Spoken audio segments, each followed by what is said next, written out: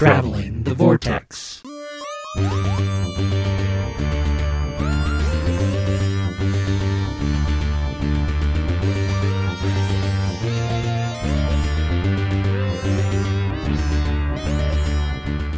We joined Romana and the CIA at the Court of Rassilon in episode 523. I'm Keith. I'm Sean. I'm Glenn. How's it going, guys?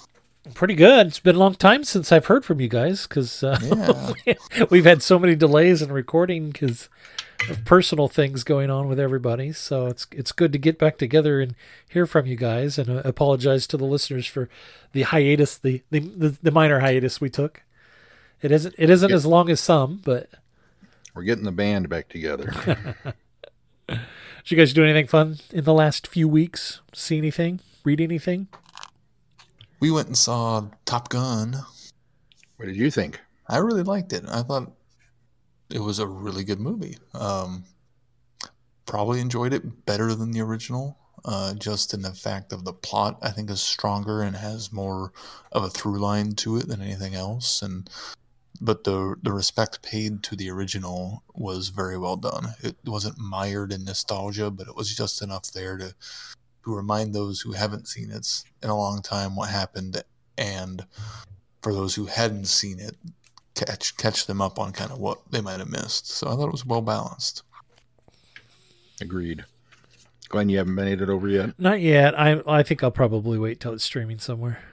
Oh, no. You got to catch it on the big screen. Mm-hmm. It's definitely worth the action's pretty awesome on the big screen. Probably not, because it's not a film I would go see by myself, and there's nobody interested in my family in seeing it. So I'll go with you. Oh, well, okay. I'll go back and see it again. Well, that'd be all right then. We haven't done anything. We've been catching up on, well, not catching up. We've been doing a rewatch of the Jurassic Park, Jurassic World. We've just got one left, and then we'll go see the new film, hopefully this coming weekend. And been catching up on, I've been staying up on Ms. Marvel, which I've thoroughly enjoyed so far, and I'm just one behind. I didn't get Obi-Wan watched today, so I'll probably do that tomorrow morning before I go to work. We got Obi-Wan finished today, but we are now 2 behind on Ms. Marvel. We are today's episode of Ms. Marvel behind, and today's episode of Obi-Wan behind. Oh. Which I think it's odd that they released both of those on. It's like I'm kind of shocked at Disney's. I mean, I get trying to appeal to multiple groups, but still, why would you release a new show while you have a new show? Well, I wish, or at the very least, do what they were doing with one of the other ones that crossed over and leave it on. Why didn't they leave Star Wars on Friday? I mean, Marvel's been on Wednesday. Leave Star Wars on as a Friday release, but yeah, they moved all their Star Wars stuff to Wednesdays now. Yeah, plus Doctor Strange and the Multiverse of Madness dropped on Disney Plus today too. Oh, did it? A lot of competition. Oh, I didn't even see that. Yeah. Well, I know what I'm going to go watch later. all in all, streaming, it's a good time to be a geek. Yeah, that's true. Oh, that's for sure. Obi-Wan has been amazingly solid all the way up through episode 5. Been thoroughly enjoying it. We love the first 2 episodes of Ms. Marvel. I love the way it's shot. Yeah, me too. And I'm digging the story so far. Strange New Worlds. I am in love with this show. If you guys are not watching it, you need to be. It is so amazingly good. It just feels like Star Trek again. I can't bring myself to get Paramount Plus just for one Star Trek show. Yeah. Although there are other ones on there I could watch, but you talk to me off mic. I will let you in on the hookup.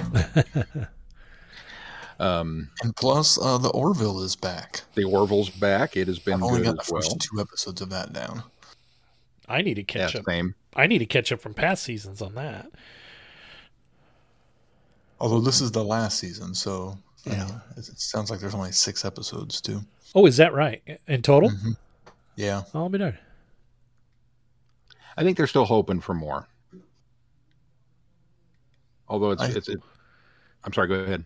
Oh, it's so long as Seth MacFarlane's still around for it, I'm fine with that.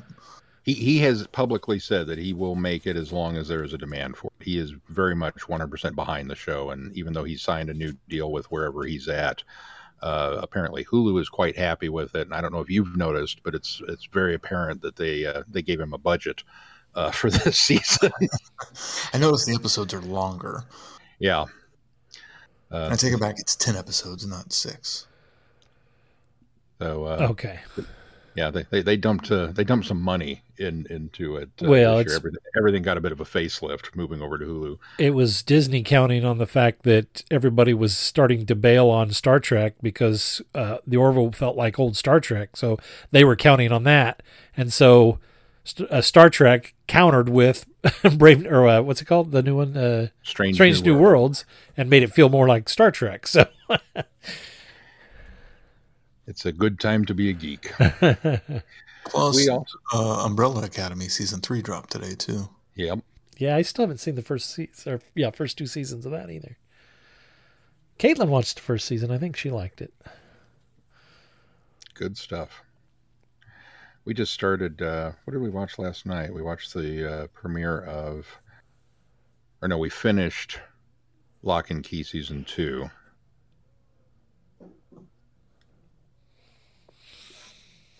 And we are episode 2 of Stranger Things, season 4. So we're slowly churning that one out because we're watching that as a group, and I'm being forced to watch it 1 episode per week. Well, and that's coming out. The next half of that's coming out. Next week? 2 weeks? Something like that. Yeah, beginning of July. Yep. Well, we won't be ready for it by the time it drops. You won't get there. Huh? Yeah, that's next week, next Friday. Not this one, but the next Friday.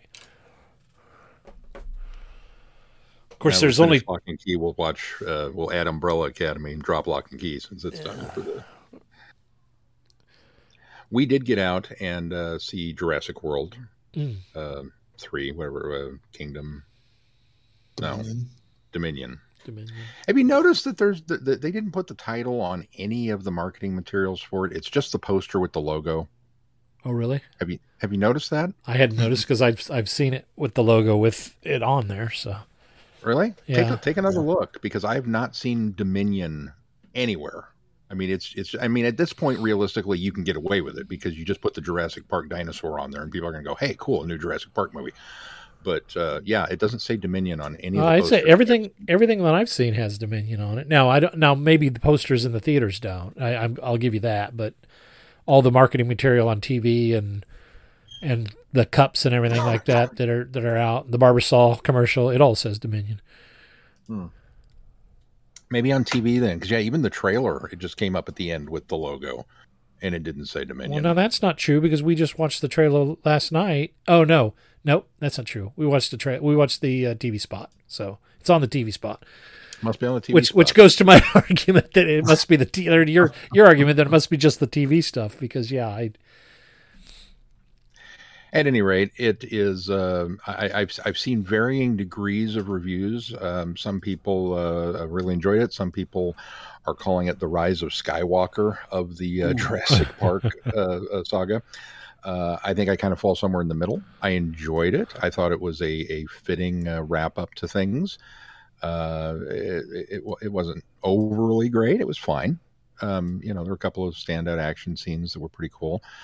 The plot is still a little, muddled for I think what they were trying to cram into it with combining legacy characters and Jurassic World characters, but it worked for what it needed to do, and it's still miles ahead of where Kingdom was at, so that's a plus. I mean, it had to be better than the last one, right? Yeah. Oh, definitely. Yeah. But yeah, no, I mean, Mel and I both enjoyed it. Oh, good. And then we got to see Lightyear. Ooh, is that any good? It is. It's just a fun movie. It is just a cool little space adventure film. It's kind of one of those films that you wished Pixar would have done, 10 years ago. Just give me a cool sci-fi film, and they did. It's got some very nifty callbacks to the entirety of the Toy Story universe that you don't necessarily realize it until you see it, and then it's like, oh, that seems very familiar. You know what I mean? Mm-hmm. But it's just kind of a rollicking adventure sci-fi film. I think they made one misstep with it, but I don't know that I can necessarily reveal what that is without. I think I already know what it is. I got spoiled on it, but I'm not going to say either. Is it the big reveal? No. It's not that. More than anything, it's just there's a. I mean, I was confused, quite honestly, for most of this, trying to figure out how this fit into the timeline of Toy Story. That's supposed to be the movie that prompted Andy to get the toy, right? Yes, that's exactly what. And it finally comes out. Well, when the movie starts, there's this big title card that comes up and says, "In 1995, Andy saw this film." And his favorite toy was based on this movie. This is that movie, and then the movie starts. And personally, after now having seen it, I think what would have made more sense is if they just started and you watched this Lightyear movie, and then at the end they cut to the outside of the multiplex and young Andy and his mom, and he's dragging his stuffed Woody, and he's just going off. His mind has been blown. Oh, wow, Mom, that was the coolest thing ever. And they walk past the toy store, which is putting out the Buzz Lightyear dolls, and he's just plastered to the window. I got to get me one of these. This is well, your birthday's coming up. That, to me, would have been the aha moment. But you've seen how everybody's retconning that. They're ignoring the this has been the big thing on the internet that's happened. Part of the reason I got spoiled was because I fell down this rabbit hole. But the big push now is for people to ignore that placard at the beginning that says that this is what this was, and think of it as this is a live action remake of what Andy would have seen in 1995, because everybody is saying that this doesn't feel like a film that would have been made in 1995. That they try by dropping some things in it that would have been maybe, anachronistic for now, but that this is like the live action remake of what inspired the toy. And their argument is the toy is too cartoony and goofy to be based on this really cool Lightyear film, and they dumbed down the aspects of all of this, and so it works better in being a remake of something that toy was based on. And I can see that too. Because I got to be honest with you. If this is the movie that then inspired the Buzz Lightyear toy, I can tell you right now, the manufacturers missed the boat altogether. If you'd watched this movie, even back in 1995, no kid would have wanted the Buzz Lightyear action right. figure. Every kid would have wanted the Sox action That figure. was another thing that was being pointed out, was there are things and people in this, there's things in this movie that are much cooler than the Buzz Lightyear. Sox is essentially a cat-shaped R2-D2. Yeah. He's the Swiss Army cat, and he is beyond awesome. And Mel and I looked at each other and went, forget Buzz. That's the toy we would have wanted in 1995. They missed the boat. Yeah. But no, it's still worth seeing. It was a lot of fun. Yeah. Oh, a lot of people are saying it is a good movie. They just say it doesn't quite work as the movie that Andy would have gone, I want a Buzz Lightyear. They all say, who is Doctor Who? Do you collect Doctor Who? Do you have Doctor Who items and you don't know you collect Doctor Who? For all things in the Doctor Who collecting world, tune in to the Doctor Who Collectors Podcast, a Direction Point Network podcast. I am Larry Van Roospbergen, your host, and I have been collecting Doctor Who for 40 years. With popular features like collection protection and the most outrageous offer, we have a lot of fun. Available anywhere you get your podcasts. You're listening to Traveling the Vortex, a Direction Point Network podcast. All right, well, should we move on to our reviews? Do we want to talk about the little bit of news we got in the meantime since we recorded last? Sure, if you'll remind me what the heck that is. Neil Patrick Harris playing the villain. Oh, yeah, in his yeah. 50th anniversary. You mean the Celestial Toymaker? That seems to be what they're trying to make us think. The quote-unquote villain. Yeah. Oh, it'll be the villain, I'm sure. I'll tell you, I think that is probably what that I'm going to call it right now. It's Celestial Toymaker, but they're not going to put Celestial on it. He will just be referred to as the Toymaker. That's the way it'll happen. So certain are you? So certain am I. I think it's great that he's going to be on the show. I think one of the things that is frustrating, and this is not Russell T. Davis's fault, but we keep getting all these announcements about the 60th anniversary and what's coming for the 60th anniversary, and we're generating buzz and excitement for Doctor Who that we're not going to see for another year. When we've got a Centenarian coming out, we've got a Jodie's final episode coming out. We should be seeing some more teases or information about what is coming sooner than what we're going to see down the road. And I think what's happening is inadvertently all of that is overshadowing what we have still to come. They dropped this really great trailer at the end of this last special and showed us that Ace and Tegan are in it, and then it's been radio silent since. And so I think they're doing a disservice by keeping quiet about anything. You just give us little nuggets, give us something. I know it's just that's a frustrating thing about all of this stuff coming out from the 20th or from the 60th anniversary. I think it's more of the fact that they're trying to get ahead of the set pictures. Because that is what's happening now. Yeah. So they're filming it now, so they're trying to stay ahead. You're missing my point. You're missing my point. I see my your point. My point is all of that can come out, but stop being radio silent about this. Oh, yeah. And that's why I say I'm not blaming the Davies camp for what is happening. I'm blaming the Chibnall and BBC for what's not happening.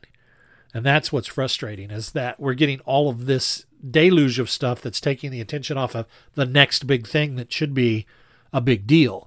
Whether you like the era now or not, they should not be playing this so low key to just leapfrog over it. It's making me mad at the BBC and at Chibnall. Well, and it almost seems like, it's the way two different showrunners run their shows. Russell T. Davies makes announcements and gets excitement, while Chibnall likes to keep things close to the chest to give us surprises. Well, that's a great excuse, but it's stupid. Oh, yeah. I'm not going to sit and make excuses for Chibnall because this is stupid. That's how he's operated since he took over as the show. He's doing so much radio silence. He's doing a disservice to his era, and this really tells me that I was kind of an apologist for him for a long time, even though I agreed that he had crappy writing. I really wanted to like the guy, wanted to give him a chance for the era. But when you do something like this, you've lost me now. I'm not even going to defend you anymore because it's like he's I'm done, wipe my hands, I shot my last episode, I'm out of here. It's just... Anyway, I'll get off my soapbox. But Neil Patrick Harris, yay!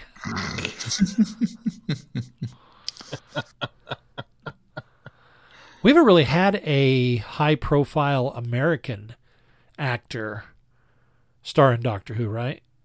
Not since Eric Roberts. Yeah, I guess that would have been the last one. I'm sure there was somebody, surely. I think most of them have been British.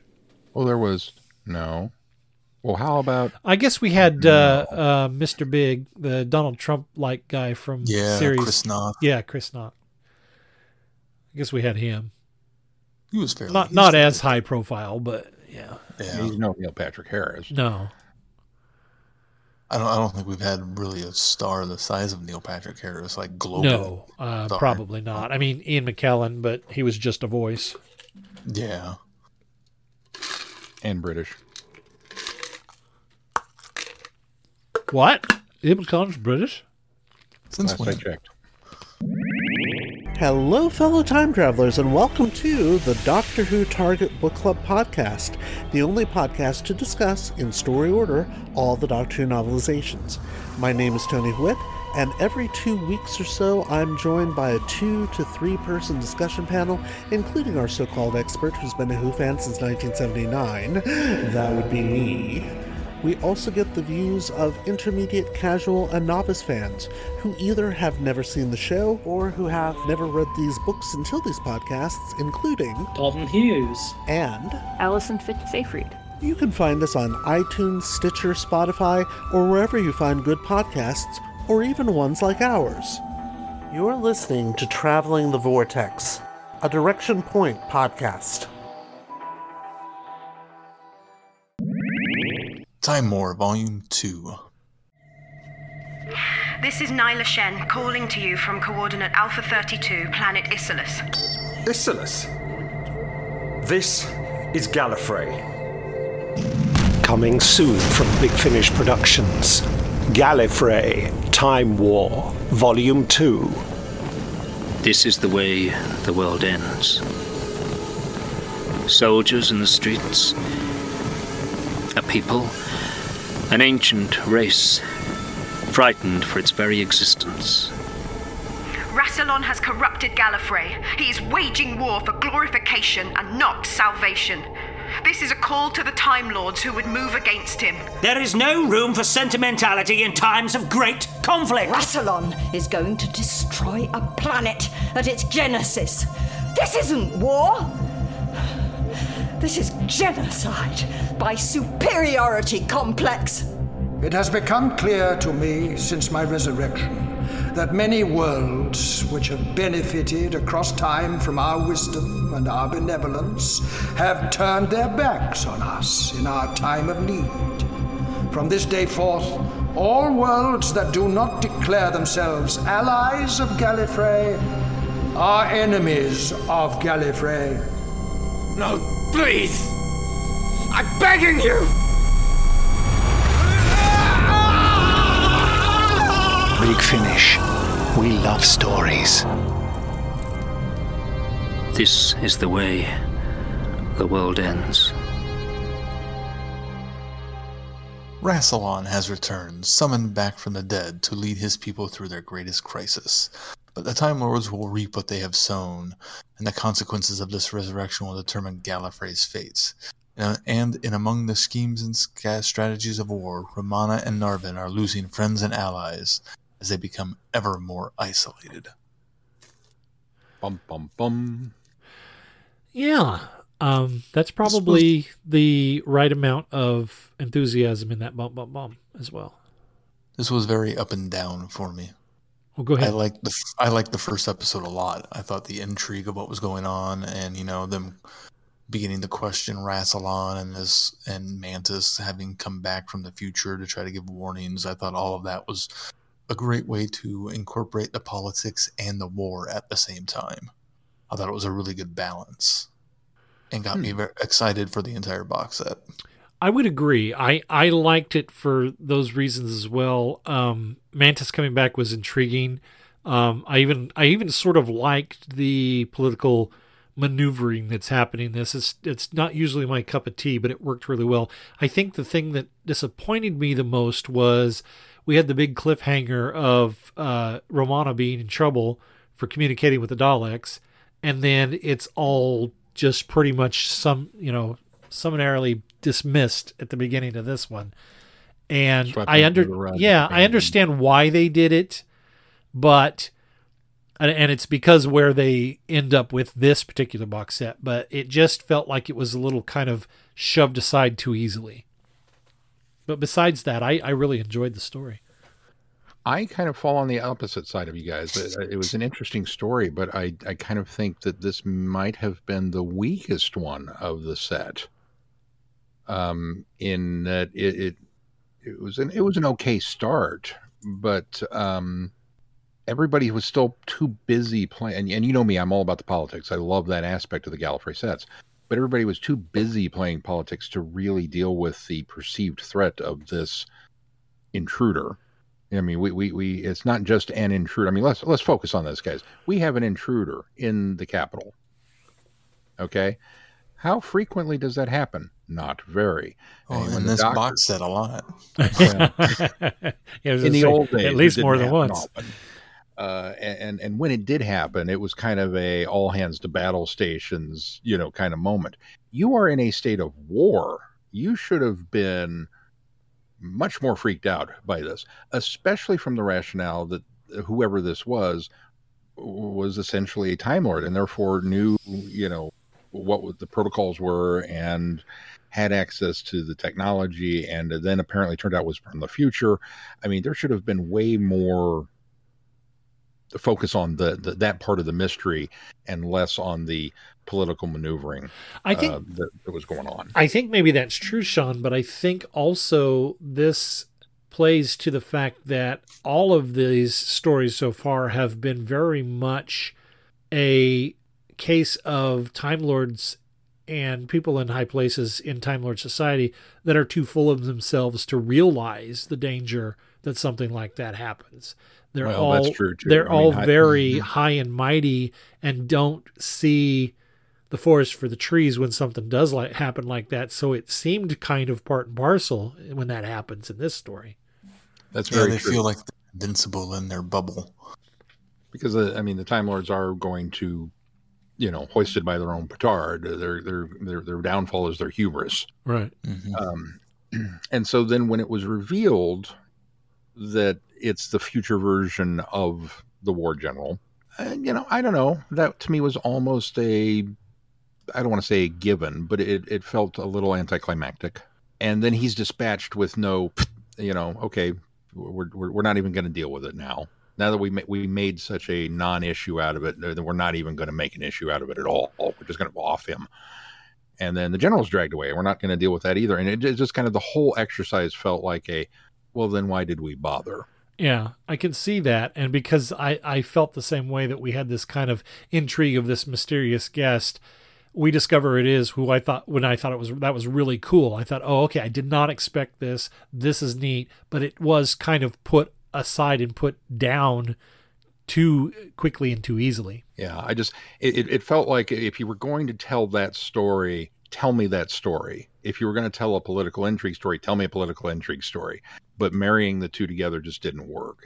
I don't know, maybe it was just because there was still some mop up from the previous set that needed to happen before we got into this story, that this one should have been placed second, or maybe they didn't know how to deal with it. Because, we still don't even really get, he comes back with this information to say, hey, Rassilon is, we got to take him out. But then we don't really even get anything beyond that. Well, and nobody takes it serious or acts upon it until much later when it's too late. Right. And then it's interesting that we get that nugget from this, and the rest of the box set in a roundabout way kind of deals with it, but yet it's not based on this tip. Right. It's other stuff that happens. It's based on other stuff that happens. So it's like, again, why did we bother telling the story? Is it foreshadowing that? But you never came back around to say, aha, I knew that was important. We should have listened to him. Even then, that would have been okay, now I understand why you told me that story first. Yeah. But we didn't get that moment either. So it was just kind of like, don't get me wrong. It's not that I didn't enjoy it, because I did. I thought the performances were good, and but it just kind of felt like a placeholder. There was a lot of spinning the wheels. I think I enjoyed it more than that, but I think I can see where you're coming from. Your arguments make very much sense. Yeah, I can see that too. And in the context of the entire box set, your arguments have, I think, quite a bit of credence. But looking at the story in and of itself, as I was listening to it, I enjoyed it, and then my enjoyment started going down after this. Yeah, I think it's the next one I feel is the weakest, and this is the one that I feel like sort of kind of spun its wheels, because we set up this planet that is sort of a asset to both sides of the war. Either the Time Lords have to get a hold of it so that the Daleks can, or the Daleks get a hold of it so that they can, continue to fuel their empire. And the way they went about it, I thought, was clever, to go back in time and try to manipulate this tiny war that's happening. The problem that I have with that is they go to manipulate this tiny war that's happening, nothing gets done, and the fix is to put it in a stasis bubble as the last-ditch Plan Z effort, you know? So it's like there's a lot that they thought they were going to try to do with this, but it just becomes a mechanism to set up the following story. And so we've got an hour of who really cares right in the middle of this story. And the other problem with it is Narvin is the worst field agent ever. Yeah, agreed. The only reason he got promoted to coordinator is so he could be behind a desk and not screw things up so badly. Yeah. I was so frustrated with him the entire time. It took me out of the story because it was just like, you should know better. You were acting coordinator for the longest time, and you are supposedly the best field agent, but you don't know what you're doing. And the War Council person's running circles around you. What the heck is going on? Why are you so incompetent? Well, it doesn't help that Romana also comes across very incompetent in this entire box set. I'm still... She seems so out of character. I am the so entire frustrated with how she's being portrayed, especially now in the Time War. She's out of her element. I will give you that. She's never been in her element as either president or as CIA coordinator, because at its base core, Romana is an academic, and it's expressly shown here because one of her most important efforts is to convince Rassilon not to dissolve the Academy. And so she is an academic, but because she's an academic, if she can't work in the capacity of either of these two positions, at least she should be smart enough to cleverly work around the situations that she keeps getting into or putting others in, and it's not happening, and it's just making me so mad. Yeah. Agreed. That's one of the biggest issues with this is there's a lot of Mary Sue going on where we've brought in somebody new, and to make them look good, we really have to dumb down our hero characters and have them make a bunch of idiotic decisions in order for this new character to succeed in their plan. And it happens to Narvin, it happens to Romana, it happens to who's the young kid that I call him a young kid, but the other field agent who ran off to Eris. Eris, thank you. It happens to Eris. It happens throughout this box set that all of the allies of the CIA kind of wind up being made out to be kind of inept. Because, they're much better at playing this game than we are. And it's like, I don't know that I buy that. The other side might be, more devious, but that's not, you guys should be smarter than this. And it just keeps being brought up over and over and over and over. And to the point, it's like, it's becoming a downer. Yeah. Because these are characters that we like, and they're characters that we want to like. And yes, I understand putting some adversity in their way. I mean, that's what drama's about. You can't just have it was a lovely picnic, and we went on, we had a holiday, and nothing exciting happened to us at all. That would make a very boring box set. I get it. But still, can't they be heroes that have these terrible adversities that they overcome through their ingenuity? That's why we like Doctor Who to begin with. Right, exactly. Mm-hmm. I can't argue for this one anymore or argue against it anymore. There's just not this. This is not a good story. This was another one. I liked the idea of it, and I was kind of rooting for the story to succeed because I was very concerned about how they were going to deal with the outcome of this planet.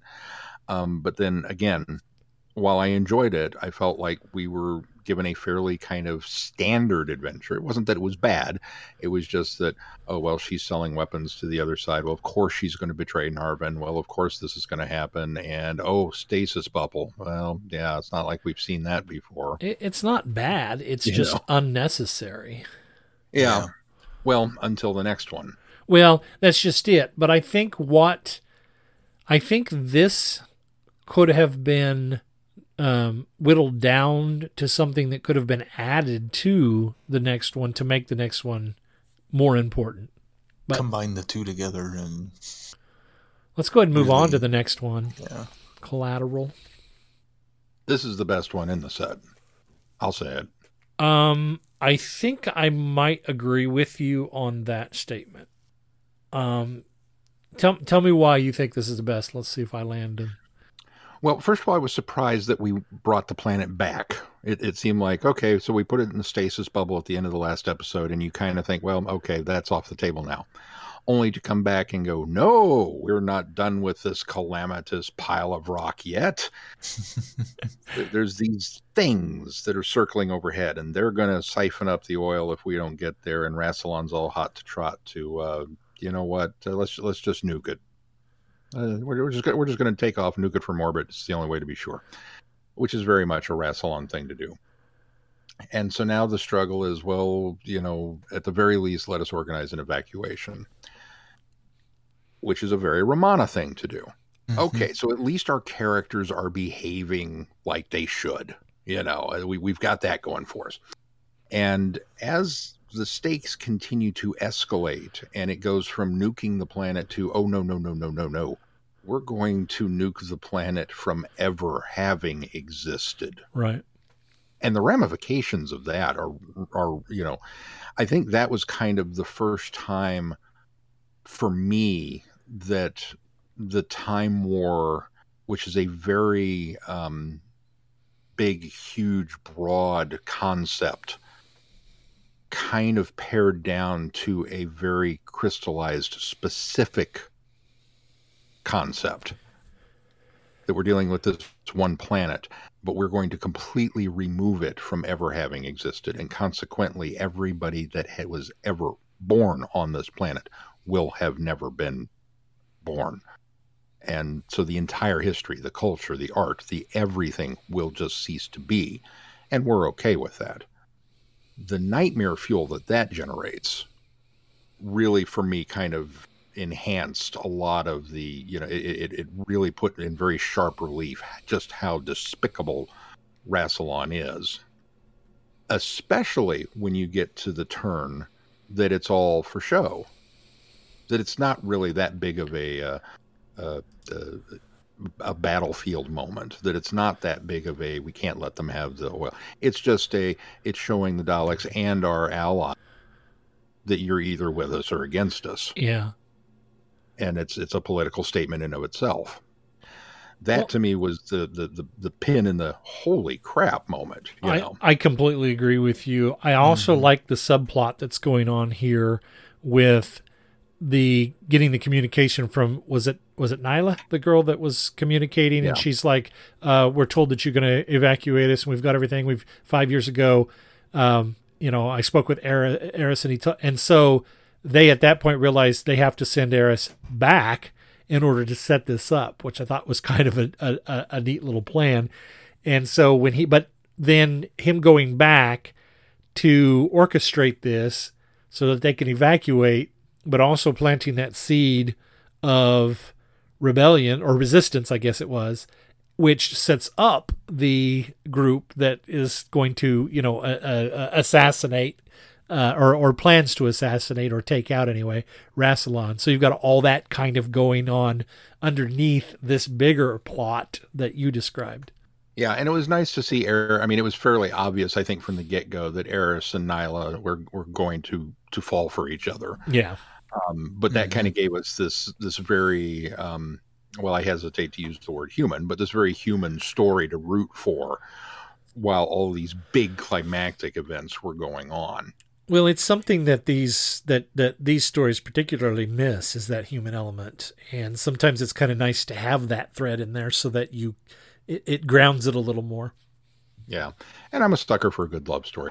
Yeah. Now, it did unfortunately kind of sidetrack both Romana and Narvin a little bit. Yeah.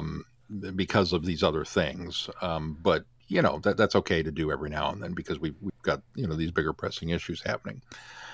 So then once we kind of set all of this in motion and the stakes continue to rise, and then we do get to that point where it's like, well, I guess we're going to launch the fleet of TARDISes to get them off planet anyway, and completely fly in the face of this. And the die is cast, we're committed. That to me was where it really picked up, and I mean, not that it was bad before, but it just that it was firing on all cylinders, and it just reached this crescendo of, dramatic. Wow, this is great. This is just a fantastic story, and it ended in such a tragic way. Just a gut punch ending for everybody concerned. And once again, we have a companion, if you will, a character, an ally, who is kind of shuffled off the board. And we now have Eris out of the way. Because we know where things are going. Right. Mm-hmm. Keith, you're kind of quiet over there. What's up? I agree with all of what you've said. I think all of those things have been really good about it. It still feels like Romana and Narvin are constantly on their back foot, though, and never a step ahead, which they probably should be. And it doesn't feel like, yes, the actions that Rassilon's doing are horrible, and wow, what a monster. It doesn't feel like it's enough to justify Romana's actions in the next story. Yeah. Well, yeah, I'm a little torn on that aspect, though, because I think that, knowing the title of this, I knew this is where they were going to go with it. I'm just not sure that I was comfortable with Romana being That's my problem. The steering the ship on this. I think that she should have been maybe the planner, the instigator, but I don't think she should have been the one in there marching in and laying it all out there on the table. I understand her motivations and I understand why she does it, but it just felt a little out of place and out of character for Romana. And I think that what I do like is the fact that even after Narvin's been promised or been bribed with these next extra, set of regenerations, that he at the last minute runs to her aid. So that was cool. And we get a little bit of this Romana forward thinking when her and, is it Nivea? Is that the former prime minister gal? Mm-hmm. When we find out that it's a bit of a double cross, but we don't realize that Nivea's in it until much later, and that the conversation that we got before, we ended up getting more of it later as they revealed it. So I thought that was cool, but then it devolves into this, we're going to assassinate Rassilon, so we just keep shooting him and keep shooting him and keep shooting him and keep shooting him, and he doesn't die and he doesn't die and he doesn't die and he doesn't die. And then it's like, okay, now this story has gone from megalomaniac dictator to almost deity-like being, and I didn't like that because I think that's what Rassilon ultimately is striving for. He's nowhere near that yet. And they haven't presented it in a way that he's achieved that. So to have that moment where it seems to be, at least that's the impression I got, is that he just won't die when she's trying to kill him. I had a hard time swallowing that. And then for him to get up and praise her because, this is like the old days. Well, okay, that probably is true. And that's probably true to form for Rassilon, who's insane, and that's how he came to power, or I guess that's how he kept power in the classic era. And so for him to say that just seemed really out of character for somebody that was just then trying to kill you. I guess maybe he says it from a point that he knew that he wasn't in any real mortal danger, so perhaps I can forgive that a bit, but it just seemed a little weird and convoluted at the end. I also just had a big problem with the entire premise of it, that Romana would even consider an assassination.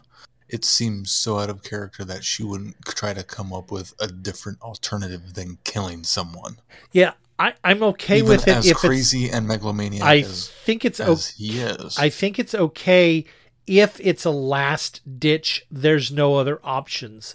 But you don't I feel get, like she didn't explore the other options exactly. first. You don't get the impression that she had run out of options yet. Yeah, she hadn't tried to take him out of office in any way or shape or form. She's, yes, questioned him, but not openly questioned him or caused other people to start questioning him. I mean, there are so many different ways that she could have gone about taking him out of office and out of power before even trying an assassination attempt. Sean, you're being awful quiet this time. I was a little shocked when Romana and Narvin retire to the all I could think of was the warehouse district on Coruscant where Darth Sidious hangs out. That's the image that really meeting with Maul or Dooku or anybody else that needs to. It was like, oh, this is totally what's going on. And I was in my head, I was already plotting how this conversation was going to go down. And Romana, in very typical Romana fashion, was going to come out and say it, but in very coded, carefully chosen words without coming out to say it. Which would have been more in character for Romana. You know. Yeah. And Narvin was going to express some surprise and yet also reply in coded. I had the whole conversation playing in my head. And then she goes, so what do you think? Should we kill him or what? Right. And the whole little constructed house of cards went and just fell in on itself. And I was like, what? And I had to stop it and back it up because it threw me so hard out of the story. And admittedly, part of that's my fault because I was off fantasizing about how this should have gone as opposed to listening to what was happening. But then hearing it a second time really was like, no, what are you doing to Romana? That's not how she'd handle this. I mean, I would like to think that I'd know how she'd handle this, and I don't think this is it. I as bad as things are, as bad as things have gotten, I don't think she would be the one to openly. She would hint at it, sure. She would strongly be okay with it, sure. But for her to be the one to say, so yeah, I'm going to go this way, and I think we should do it. And I brought my sniper rifle. Do you want to pull the trigger? Or, I mean, she was really kind of that. That was level my problem. That was my problem. It was too much.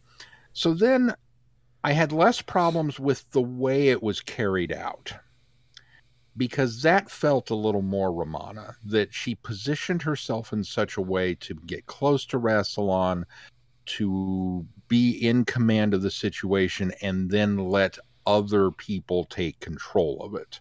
She didn't kill him. The assassins did. Right. So, and admittedly, based on the events of this whole box set, intruders have been getting into the Citadel for, months now, and nobody has been concerned about it. We tried to tell you, and you were too busy playing politics. So, there's an out there. And the fact that she kind of had this frenemy with the former prime minister, or with whatever it was. No, it is prime minister is the new title. Oh, she is. Yeah, you're right. That kind of worked for me. And Rassilon being nigh invincible, there's one dropped line where they talk about his defenses, and that just because he's the president and he's wearing the sash, that he's got this, that, and the other, that so there is kind of a techno babble reason why that's true. Stage hits are not killing him. You're right. It is implied that the sash is part of this like elaborate force field against their weapons, which really makes me wonder what caliber of weapon the Master used back in Deadly Assassin. Yeah, right. Either that or because of the Master being able to off the president, but they really have increased presidential protection. It's the sash of it's the sash of Rassilon. It's not the sash of whoever's wearing it. So Rassilon must have some power in it that everybody else that wore it didn't. That is also a possibility. But yeah, he's got force fields as well. So he's got all that, and okay, I'm okay with that. And then we get to the end, and he's dying, and he's taking forever to die. And I'm waiting for the regeneration because I it's like, okay,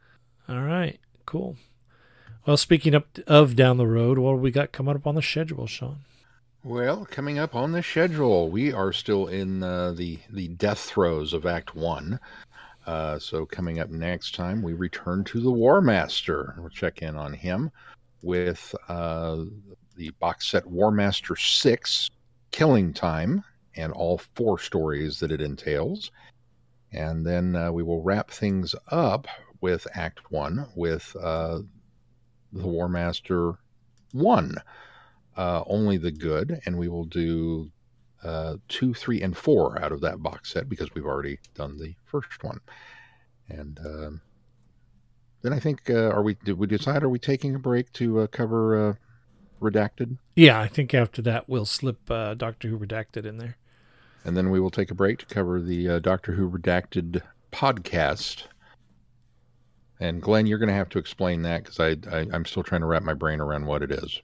It's an audio drama. It's an audio drama that the core of it is it's three friends that do a podcast.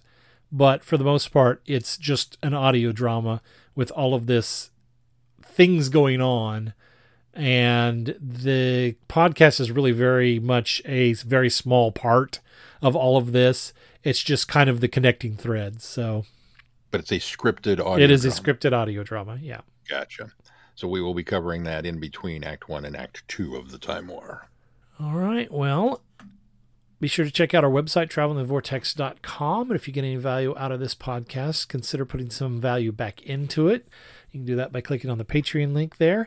Also, please consider giving us a 5-star review wherever you subscribe to the podcast. That helps bump us up in the ratings and recommendations, and make sure you join in on the conversation in our listeners forum on Facebook. Anything else we need to cover before we close this show? If not, until next time, I'm Glenn. I'm Sean. I'm Keith. Cheers. Good night, everybody. Be seeing you. Thanks for listening. You have been listening to Traveling the Vortex. Doctor Who and all of its associated programs are owned and trademarked by the BBC. No infringement is intended or implied. Direction point!